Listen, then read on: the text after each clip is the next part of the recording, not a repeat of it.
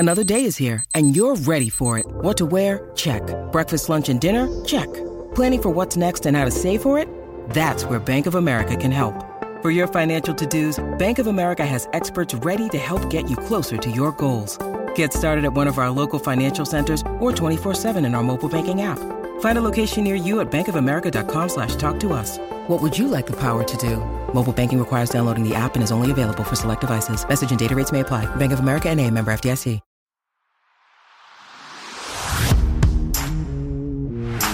You're listening to Irish Illustrated Insider. I'm Tim Priester. Two-man booth today with Pete Sampson of The Athletic. It's June 20th, a Tuesday.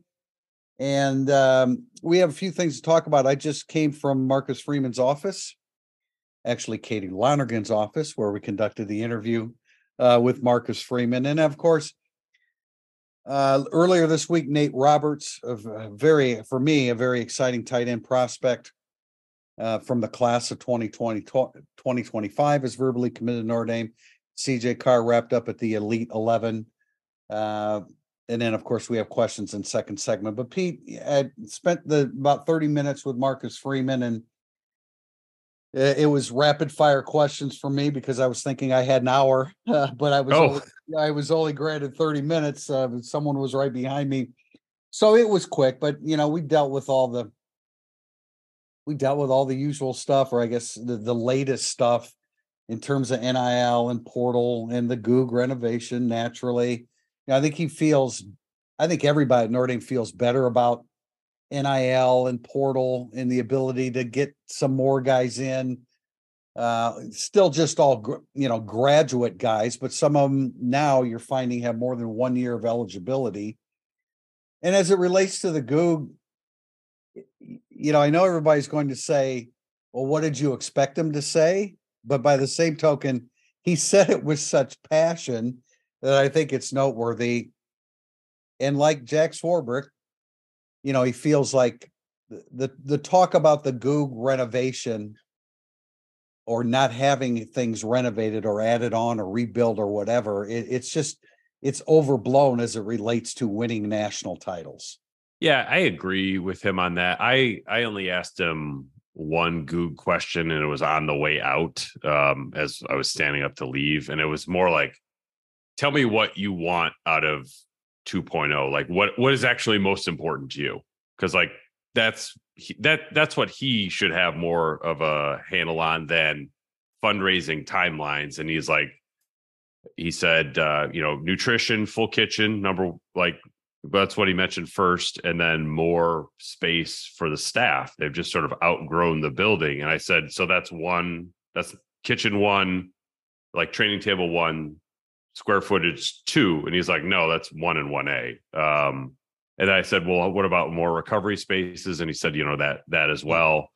But I think he's sort of coming to Notre Dame's defense a little bit in terms of the way he answers questions about the Goog.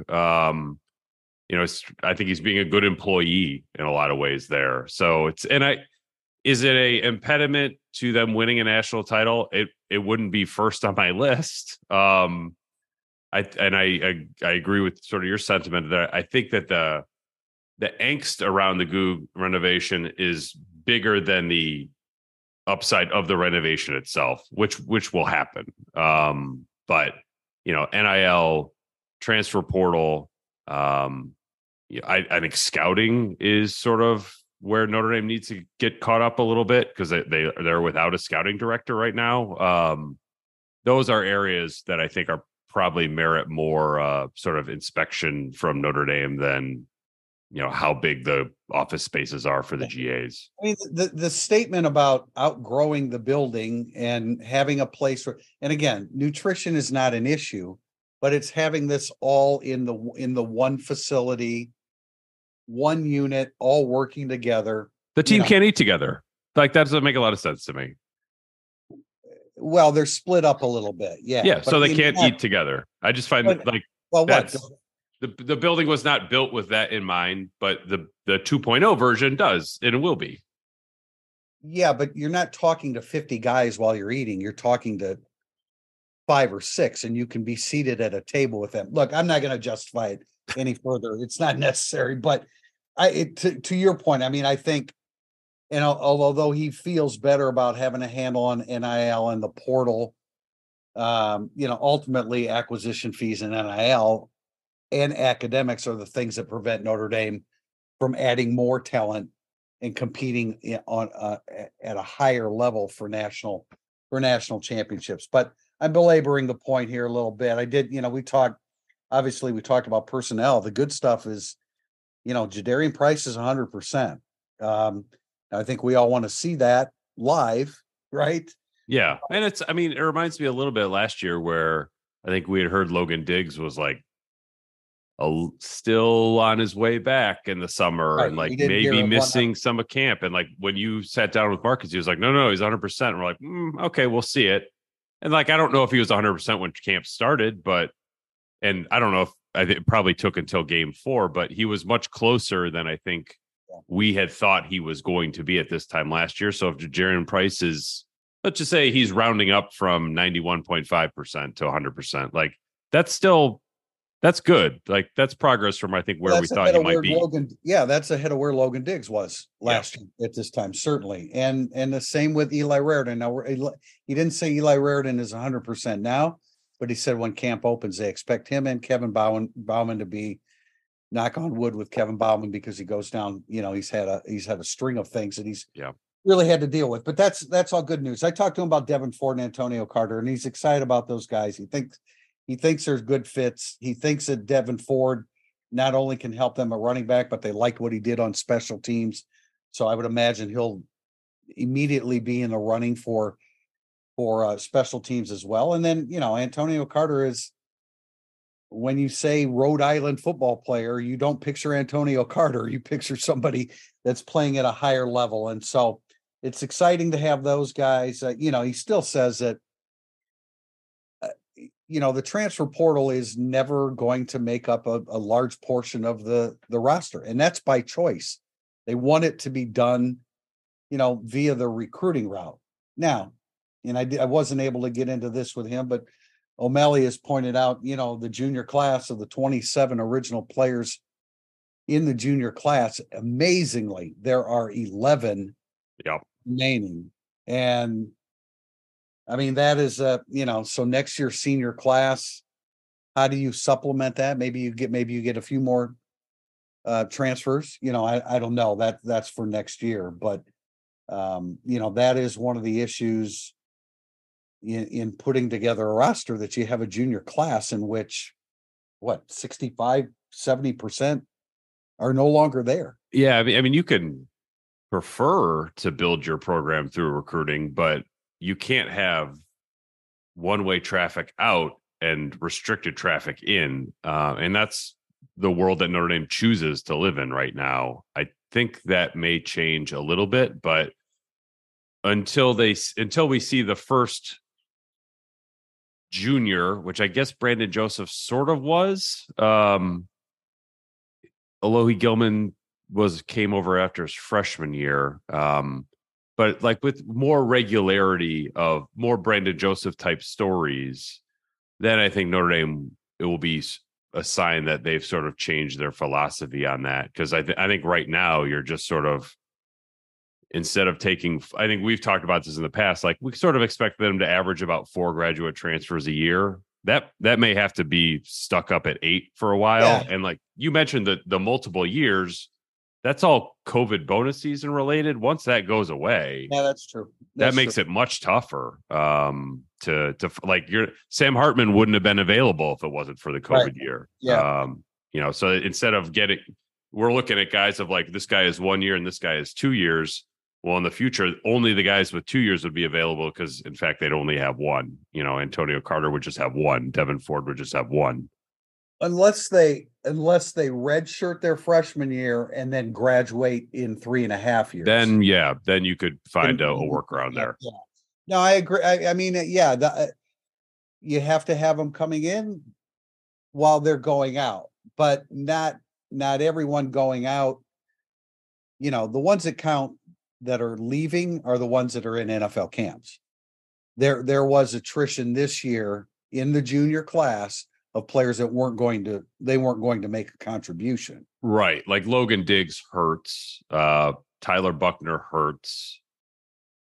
Beyond that, Philip Riley was not, as an example, was not going to. Caleb Johnson was a mile away from getting reps. Yeah. But you got to have a functional practice though, right? Like I think that's probably why we're going to see Notre Dame consistently sign 25 guys moving forward, where in the past you'd seen classes where Notre Dame would sign, I think the Ronnie Stanley class may have been 17 or 19 guys. Right. Like that will probably never happen again. Yeah, by signing 25, you're saying we missed on some guys 2 years ago, which we're already gone. Yeah. So that's kind of built into it. But I don't want to get we talked about pass rush. I think pass rush is going to be, I think we've talked about this. It's going to be a concern. Anyway, I don't want to give away all the trade secrets for all of the information that I gather from Marcus Freeman. You'll be able to find that on Irish Illustrated coming up here. But moving on, and we'll jump back into that a little bit more as we get into questions in the second half. But Notre Dame received a verbal commitment from Nate Roberts, a tight end in the 2025 class. Man, I love the physical maturity of that kid. I love the way he moves around the field. He's listed as 24/7 Sports, at least the composite has him listed as the 5th best tight end in the 2025 class. I've looked a little bit at the 4 that are ahead of him. I'm not sure that I agree he's 5th. I think he's higher than that. Be that as it may, I think this is a really good football player, physically mature. I think that when you look at a kid like that, you don't want to speculate too much. You don't want too much hyperbole. But when I look at the way that kid moves around the football field, that looks to me like what an NFL player looks like after his sophomore year in high school. Yeah, it's watching his tape. It reminded me a ton of Brock Wright in terms of just like really physically strong, put together, not your Cole Kmet, long and lean type of athlete. Much more of just like a hoss in there. I think probably the best part about his game will be more of your traditional inline blocking stuff. And then you can use him in play action. He doesn't strike me as like somebody you're going to build an offense around the way Michael Mayer did. But man, just incredibly well put together. And look, I realized Brock Wright didn't have like the Notre Dame career that people maybe thought he would come out of high school, but he's having an NFL career right now. And if Nate Roberts did that, I think that would be a heck of a run through Notre Dame and whatever comes after. Yeah. And now, nowadays, I mean, it wasn't that long ago that when we talked tight ends, like we generally talked in terms of a complete tight end, a guy that can be attached, a guy that can block, but also can be a receiver. Whereas now you're seeing guys that are rated higher than a complete tight end, which is absolutely what I believe Nate Roberts is, and guys that are more, wide receiver like, with the blocking component not really being a part of it. That absolutely is a part with Nate Robertson. Notre Dame's tradition of tight end, Notre Dame's tradition of running the football, wanting to run the football. I think it's important to, if you get both. I mean, Eli Raritan is both, really. I mean, he's a guy that shouldn't be a quality blocking tight end based upon his physical characteristics, but he is. He's stronger than he looks. And so, I put him in the complete category too, but he's more wide receiver like as Absolutely. well. Love the kid. And he seems totally sold on Notre Dame. And so he's something to look forward to down the line. Wrapping up segment 1, CJ Carr, Elite 11. Ended up finishing 5th, I believe, right behind. Depending on where you look, yeah. Yeah. I mean, Justin Saying, Dylan Raiola, Air Nolan. I don't know a ton about him, frankly. I guess the Croman Hook kid that's going to Florida State had a really, really good camp. But I don't know everything that they did on day one, but that's where it was all a point system, and that's where Carr kind of fell behind, I think, in day one. But after that, everything I saw looked good. I think there were plenty of compliments for his game. Somebody said didn't have a rocket for an arm. Man, I don't know. I love his release. I love the way the ball comes off his hand. I'm not concerned about arm strength or any of that right now. CJ Carr went to the camp and showed himself well. Yeah, I don't think he has a rocket for an arm, but I don't think he's weak armed either. Like, it's like you look at, if you see Raiola in person, like that looks like a future NFL like pocket passer type of quarterback. Like CJ Carr is more slightly built and can get in the weight room and get bigger. I think that talking to people who were there, like Julian Sayin and Raiola, they were 1-2 or 2-1. Sayin, I think, was 1. Raiola was 2, and then Carr's in the next group. I think there was a decent gap between 2 and that next group, but Carr is definitely in that next group. Whether he's 5th or 7th or 3rd, I really don't know. But I feel comfortable saying he's in the second group, which is an impressive group of quarterbacks. And that judgment is it's all based upon physical abilities, right? I mean, they ask you to do 7-on-7, and I think there's some chalkboard type stuff involved, but they try to make it a little. It's not just an NFL combine style event. They try to have it be, I don't want to use the word holistic, but a little bit more than just like how hard you can throw it and how accurate you are. You got to read some things out too, and get on a whiteboard and do stuff like that. But it's unfortunate because like back in the day, when the Elite 11 and the opening were running concurrently, then you would get like a 7-on-7 tournament. And I remember going out when it was Trevor Lawrence and Justin Fields and thinking like, holy crap, these guys are at a different level entirely, because you're watching them lead a team. That element of it is no longer part of the Elite 11 because the opening's not part of it either. Yeah. Coming back, segment 2, burning up the boards. When you need mealtime inspiration, it's worth shopping Kroger, where you'll find over 30,000 mouth-watering choices that excite your inner foodie. And no matter what tasty choice you make, you'll enjoy our everyday low prices, plus extra ways to save, like digital coupons worth over $600 each week. You can also save up to $1 off per gallon at the pump with fuel points. More savings and more inspiring flavors make shopping Kroger worth it every time. Kroger, fresh for everyone. Fuel restrictions apply. If you're coming to a game this season, you have to check out Game Day Your Way, the official tailgate service provider of Notre Dame. Game Day Your Way offers everything you need, including tailgate gear, catering, and even beverage delivery right to your spot. And their Irish Express transportation from Chicago allows you to tailgate while you travel to their all-inclusive party zone in South Bend. Let Game Day deal with all the hassle so you can focus on the fun. For tailgates, tickets, transportation, and more, visit GameDayYourWay.com. Segment 2 of Irish Illustrated Insider is burning up the boards, and we start with a couple of questions. First one from Bill B6118. I think many people, myself included, are perplexed by the Notre Dame staff's push or lack thereof for what appears to be viable prospects at safety, including Mankey, Miles, and now Ziegler. Is there really not enough room? Or do they feel like they can always address needs at this position in the portal? And then from Records 33 Hot, in the past few years, Indy experienced position-specific recruiting challenges at running back, wide receiver, and cornerback under coaches Denson, Alexander, and Light. Would you say Notre Dame is now in a similar situation at safety?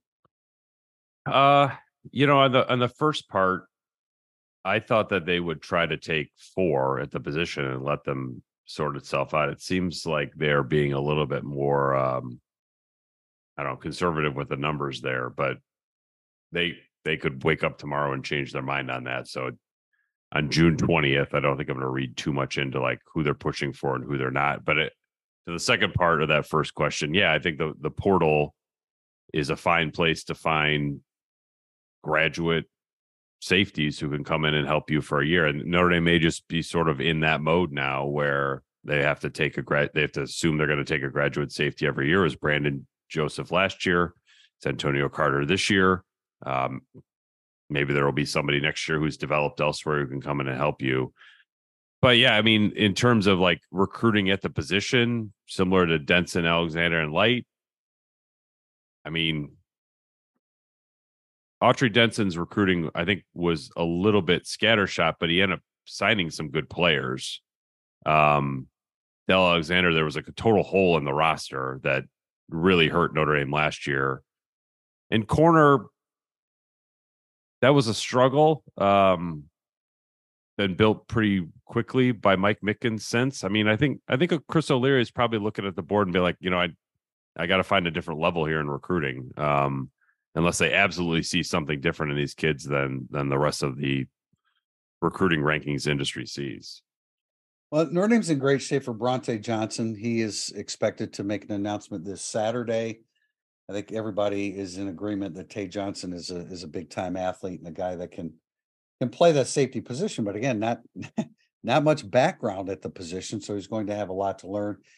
Kennedy Urlacher is already on board, smaller guy, more of a hitter near the line of scrimmage, but he completely considers himself to be a safety. So we'll see with that. I don't get Tabron Benny Powell. I don't get that. I know that he had to play out of position because Ben Minnick and his teammate were the safeties, and he had to do that. I just have not seen the film that tells me Notre Dame should be taking a shot at this guy. Maybe we'll find more down the road. I don't quite understand it. I'm not saying they're wrong. I just don't understand it. Privately, I'm saying they're wrong. Malcolm Ziegler, is Notre Dame. I mean, I think they're still pretty decently positioned for him. I like Davis Andrews a lot, but he's going on a mission. Yeah, those are tough because I feel like very rarely does that turn out to be like a stellar college career. Like, last year, Aiden Schuler and Ben Minnick were both 4-star prospects. They were both outside the top 300. I think you got to factor that into it as well. And then Peyton Bowen and Brandon Hillman didn't end up here. So if they had signed everybody that was committed last year, we certainly would not be having this conversation. But that's not how it worked out. So Notre Dame has to adjust and pivot. And, Antonio Carter was a big part of that. I would just say, like, when the defensive coordinator during spring practice is like, we're short at safety, that is incumbent upon the safeties coach to fix that. And that's a recruiting solution, but it also can be a transfer portal solution. Moving on to a question from Howens22. Do you guys see similarities in the differences? Let me say it again. Do you guys see similarities in the differences between Kelly/Freeman and Swarbrick Bavakwa? A lot of what I've read about Bavakwa reminds me of Freeman. And whereas Kelly and Swarbrick were both needed and rebuilt a program, but now at both positions, it seems like Notre Dame has transitioned to a younger, more energetic, modern figure. Yes, people grow old and the next generation comes through and gives you more energy. That's the nature of youth versus us older people. But I mean, yeah, I think that's kind of exciting. That Bavak was coming in and with Freeman in his second year. I think it's an exciting duo moving forward. I think that there are some similarities there in terms of, okay, what did Notre Dame need at the time? I think when Swarbrick was hired, Notre Dame needed probably more than it should have because things were just messed up with football. Now what they really need is to maximize media dollars and their next media contract. And frankly, who better to do that than somebody who was the chairman of NBC Sports? So in terms of like right guy at the right time, I see some similarities. I don't see it as like it's a youth age experience vibe. But it's like the difference between Marcus Freeman and Brian Kelly in terms of like the hip factor or whatever you want to call it was pretty immense. I'm not sure that is the case with Pete Bavakwa and Jack Swarbrick. Not that Jack Swarbrick, all due respect, is like Mr. Hip and cool guy. But Pete Bavakwa, his personality sounds like quite a bit different than Swarbrick. Talking to Mike Tirico and Rob Hyland about him, but I'm not sure that the differences between Bavakwa and Swarbrick are going to be as pronounced as they were between Kelly and Freeman. Jack Swarbrick worked as hard as anybody I think possibly could in that position. So, I don't think that was ever the issue, but in terms of personality, certainly, I think Pete Bavakwa was going to be a guy that's more comfortable, and just a little bit more outgoing. I don't know. I don't know him. We'll have opportunities here down the road to get to know him better. But the bottom line is that this is a really, really good situation. Absolutely. Notre Dame needed Jack Swarbrick for the time that he was at Notre Dame, but it's such a great situation that Bavakwa was going to have an opportunity to, kind of intern under him for the next half year. And I think that's huge. I think that's really good for Notre Dame. And it's going to be very beneficial. I just thought, I didn't say this in the first segment when we were talking about the Goog, but there's a lot of speculation, Pete. I know you've heard it too, that, this is the Goog's going to start moving forward here soon. Swarbrick didn't play it that way in my one-on-one with him. And some people were wondering, well, why didn't he play it that way? I don't know, but I think that in the coming months, certainly while Jack Swarbrick is still at Notre Dame, that we're going to hear about the plan, the unveiling of the plan. Notre Dame has, under him at least, they never just hey, hint, something's coming. There will be a huge announcement with a press release and renderings and all that stuff. And nobody will know about it because they do a very good job of not leaking stuff out. And then there will be an announcement. And that will be it. Just like Jack Swarbrick's early retirement was just happened. That was incredibly well. Yeah, it will be the same thing. Yeah, I would think so. But whereas we didn't have a timetable, I'm pretty comfortable saying that the plan will be unveiled in 2023. Now I realize there's still a lot of 2023 left. So it's does that mean July? Does that mean before June's out? I don't know. But it is going to happen. And so I know a lot of people are excited about that. Don't know that that's going to bring Notre Dame a national title, but it's needed. It's needed. Everybody knows that. And as Swarbrick correctly points out, there are two other facilities that are really, really good. The stadium and the practice facility. They need to catch up on the other one. But, everybody's catching up at some point, right? As Clemson, just like Brian Kelly and Jack Swarbrick were once young and energetic. Yeah. Brian Kelly's going to have a good football team this fall. I know that may disappoint some people, but I think he's going to have a really good football team this fall. Moving on to a question from W. Jason P. Swarbrick mentioned first in his interview answer that being, I forget the exact word, exclusive or more prominent would be important in the apparel deal. Theoretically, that would seem to put Nike at the back of the list. Two questions. Is that how you see it? And two, in your opinion, should that be the number one criteria in a new deal? I think the word that Swarbrick used was he wants Notre Dame to be a priority, whichever apparel company they sign with. Yeah, which I think is maybe I'm reading too much into his words, but I do think that's a little different than the Under Armour, where I think Notre Dame wanted to be the number one brand, a partner with the company.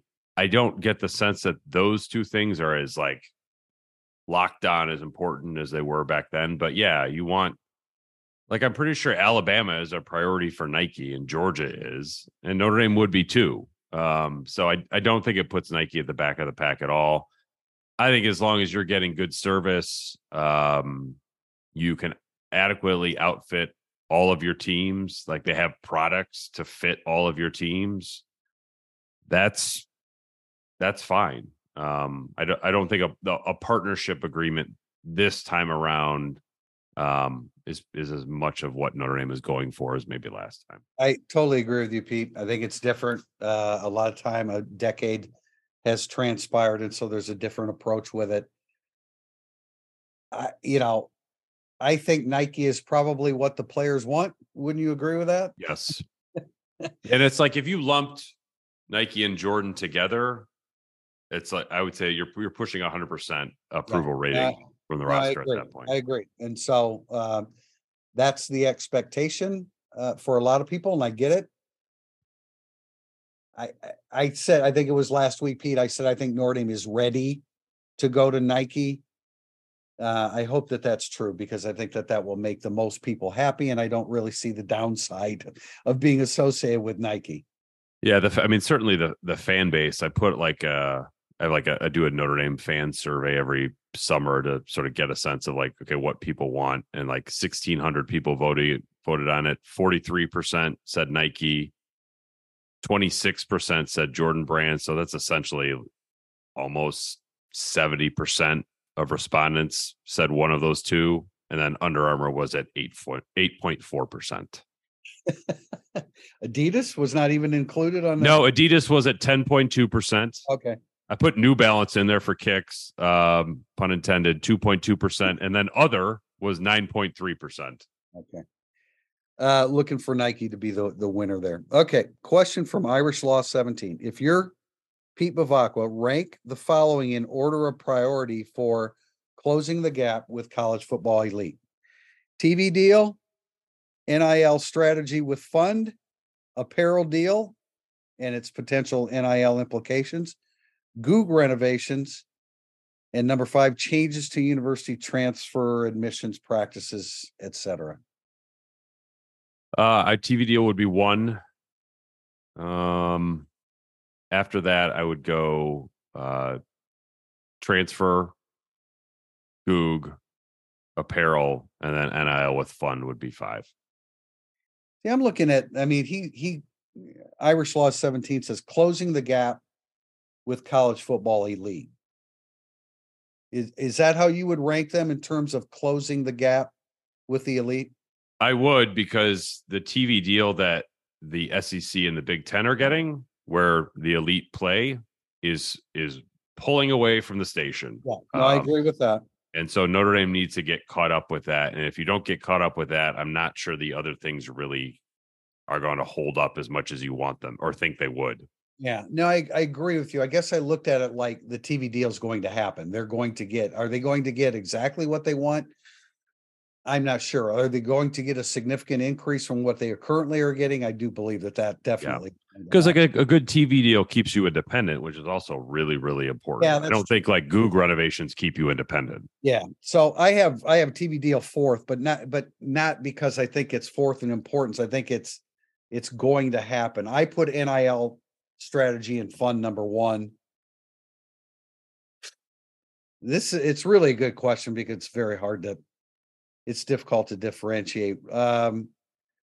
I mean, admissions, I guess I would have 2. Let me put it this way. I have Google renovations last. Not that it's not important, but on the list in terms of closing the gap, where did you place it? I think I had it 4th. Okay. Because the NIL with fund, I just think there are other ways to do NIL. I think NIL with fund, like they have a good strategy as is, where like everybody gets something. You need like a different collective to give very important people very important things. No, it's true. And NBC could get involved in the NIL part of it. That's possible. I do wonder, especially with like the apparel deal without NIL implications and the TV deal with implications. Like, so you're telling me that like Ohio State, like you'll say you go with Nike, Ohio State, Alabama, and Georgia are going to be like, yeah, Nike, that's fine. You can help pay Notre Dame players. We don't need any of that. Like, I find that hard to believe. And I find that hard to believe with NBC to a lesser extent now that they're involved with the Big Ten. Their partnership with Notre Dame obviously is much deeper and stronger, but that you could maybe get some NIL work out of NBC. And I have heard that like as Notre Dame talks to sponsors and partners, that what they can kick in and with NIL is part of that conversation. I don't know what that gets you at the end of the day, but it's at least a conversation that's being had. Yeah, I think some of these categories bleed into one another, so it's a little difficult for me to just pick one over the other. But good question, and look, they're all important. Though I would list the Goog last, it's time to get it on, man. I mean, it's time to get it done. I would say if you remove potential NIL implications from the apparel deal, I would put that last, because I know people feel differently about this, but with NIL, that is sort of like, I think players are much less inclined to be like, ooh, you're wearing Jordan brand now than they were 10 years ago, because the NIL has sort of replaced that. I just don't think what you're wearing is nearly as important as it was 10 years ago. Question from Gucci GT: as the slew of June official visits come to an end, who is the most important of the uncommitted targets for the Irish to land? Still Justin Scott. I'm sorry. Was there another question? Class of 2024, of course, wanted to validate that. What's that? Who do you got? Justin Scott. I mean, he was the most important visitor who actually didn't visit Notre Dame this summer. And that remains, it's such a bellwether prospect for Notre Dame. 5-star defensive lineman from Chicago. You got to figure out a way to get those done. And when I sat down with Marcus last week, I asked him about sort of scouting and like maybe what he learned from Bowen, Keeley, and Dante Moore. And, in that answer is like, look, we still have to get the Kyle Hamiltons and Michael Mayers of the world. But we also have to do a great job finding the Joe Alt and Ben Morrisons of the world. Well, Justin Scott is in the Kyle Hamilton, Michael Mayers of the world. And, Cam Williams is in that group. But Notre Dame needs to have more guys like that in its classes. And Justin Scott is right there for you in Chicago. Those kind of kids don't come around very often. I realize it's very hard to close it, but you got to close it. Yeah, I'd like to say Elijah Rushing, because he did visit and he is an incredible pass rusher, which for me is one of the greatest concerns for the 2023 team. But I don't know that it's realistic that he's coming to Notre Dame. I don't think that it is. And so therefore I would say Justin Scott, but Kingston Viliamu Asa, Notre Dame has a good shot at him because I think he really gets Notre Dame. I think he really understands what Notre Dame can do for him. It sounds like he was very astute in listening to everything that he was told about Notre Dame upon his visit. So, I know he's not a pass rusher, he's not a defensive lineman, but love his game. He's spectacular. I guess he would rush the passer too. But Justin Scott, and I still think frankly, Pete, I think Justin Scott has a couple higher levels he can play at from what he played at as a junior. Just consistency and get off and urgency and everything that goes with being a highly rated player. I think he can take another couple steps. But, Bronte Johnson's very, very important. I love Carter Nelson. Gerby Lambert, is the bookend offensive tackle with Prescott. So, all important. But man, if you said Notre Dame could get a pass rusher like Rushing, I think I'd put him first on the list. Question from ND Yinzer: any update or intel on potential return dates for Bauman and Raridan? I think we already revealed this a little bit. Does it sound like either will be ready for the beginning of camp? Did you talk to him about? You didn't talk to him about. I didn't really get into personnel other than Sam Hartman, who will be ready for the beginning of camp. Yes, I did. I was almost done. Man, I'm looking at the questions I have and how much time I have, and it's like, holy crap, I haven't asked him about Sam Hartman yet. I better do that. But I did ask him about Bauman and Raridan, and things really look good with those two guys. Question from Insane ND Tucson: what's realistic for the 3 early enrollee freshman receivers? I know Greathouse showed out in the blue gold game. Flores is polished beyond a true freshman, and Braylon James is a wild card. Estimate the full season production of all 3 put together. I think Braylon James is probably the easiest. I think that he will redshirt this season. Greathouse, I don't know what. More than 25 catches, but less than 40?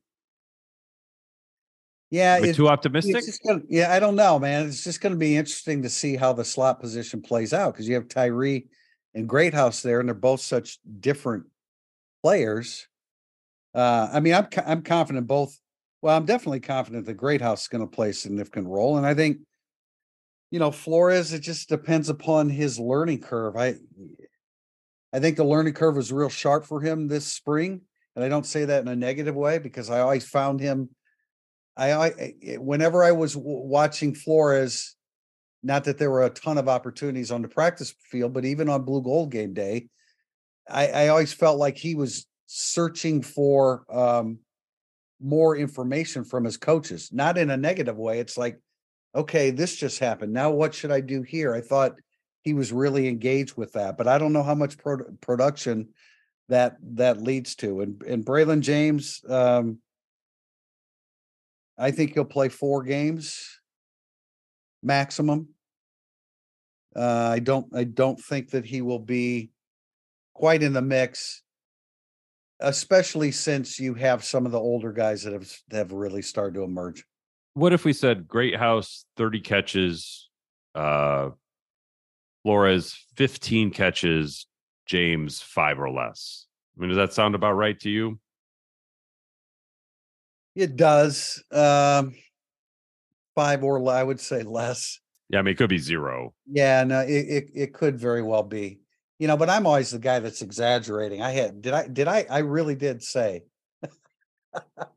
and this is because I was giving credit to Sam Hartman, but I really did say that I thought Matt Salerno would catch 15 to 20 passes. And it's more so that he knows where to be. He'll be there. Hartman will go to a second and third read and get him the football. But I've amended that. I'll say, I think I said I amended it by saying 10 to 15. That's 1 a game. I think that could happen. I think there could be games where he has 2 or 3 just because he makes himself available and Hartman finds him. Yeah, well, I mean, I once had Lorenzo Styles as the top 10 all-time Notre Dame receiver, so you're fine with Salerno getting 15 to 20 catches. And we're doing our counting down series, and I put out the Salerno one, and then there's a thread where people are, I guess, just laughing that Matt Salerno, who has busted his ass to put himself in position to play for Notre Dame and be in the rotation and be number 4 in reps in 2022. But do you want him to be number 7 in plays? In snaps? Yes.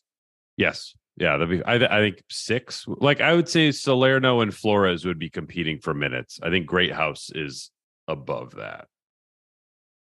Yeah. Now Salerno's more of a slot guy too. So he's competing against Greathouse and.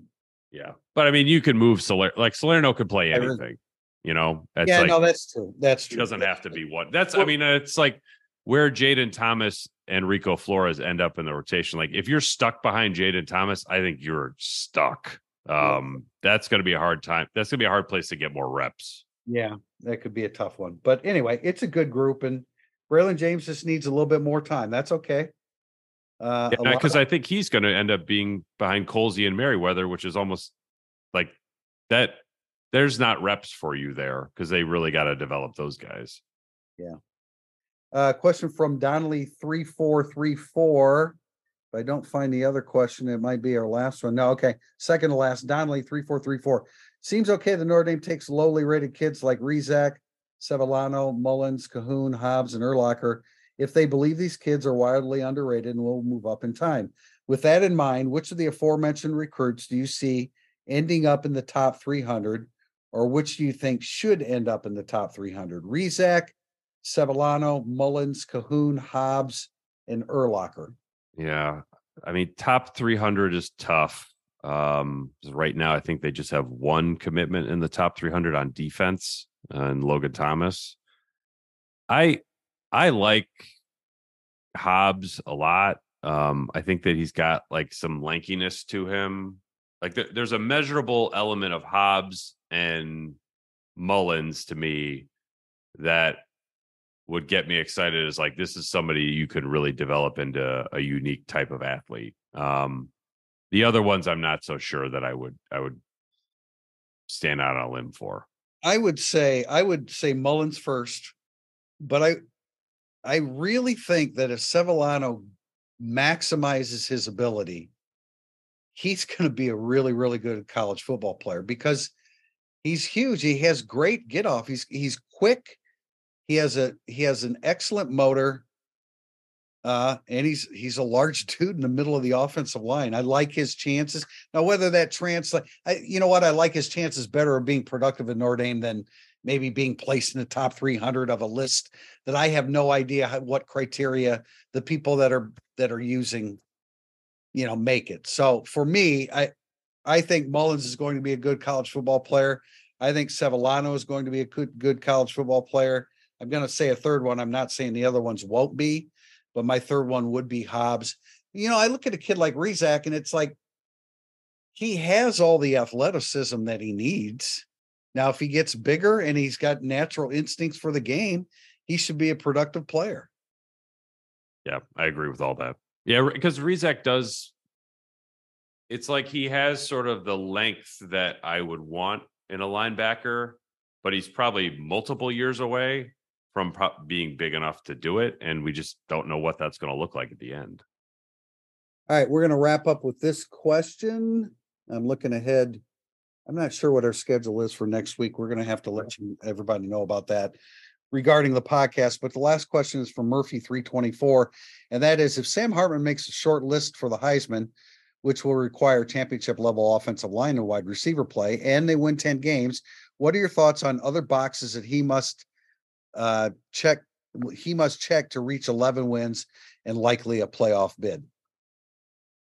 I mean, statistically, I don't know, but I mean, 11 wins is you beat 2 of the 3 of Ohio State, Clemson, and USC. So I would say what would be most valuable to you if you were a Heisman contender is beating a Heisman finalist head to head. So beating USC would probably be the most important personal gain for Hartman if we're just talking about Heisman level inclusion. Definitely has to decrease his interception total from each of the last 2 years. Yeah. Not going to win the Heisman with double-digit interceptions. Now that used to happen all the time, but it doesn't happen anymore. Actually, you'd have to go back. But when I first started watching Notre Dame football, even the great quarterbacks had more interceptions than touchdown passes. Now it was more a run-oriented game. You didn't throw it nearly as much. But today, guys are winning the Heisman with 44 touchdown passes and 6 interceptions. And so that would be a top list. But again, there was a time when you didn't have to win 11, 12 games to win the Heisman. It was based purely on your production, and it's not that way now. Your team has to be really good. Yeah, it's you're basically at a 9-1 or 10-1 TDINT ratio now. That's like, and I'm just looking at Caleb Williams was 42-5, and it's a shame O'Malley isn't on the podcast so I can see his jaw drop here. Joe Burrow was 60-6. That's ridiculous. Ridiculous. I don't care about Sam Hartman winning the Heisman Trophy. I care about Notre Dame winning games, which, if they do that, he will be in the running for the Heisman Trophy. We appreciate you joining us. And again, we will let you know about our podcast schedule. We are reaching the time in the summer where we may skip a week or two just to tend to the things that we tend to during the summer. So we'll let you know, Irish Illustrated subscribers. And a reminder to all that listen to our podcast, that if you want the full story, check in with irishillustrated.com. Until the next time, we appreciate you joining us here for Irish Illustrated Insider.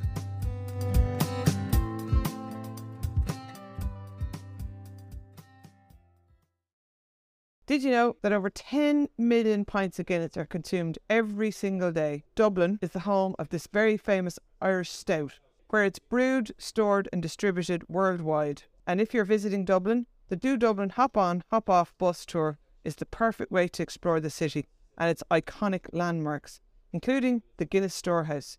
Book your tickets now at dodublin.ie/Irish Illustrated to secure your spot on the tour. But hurry, spaces are filling up fast.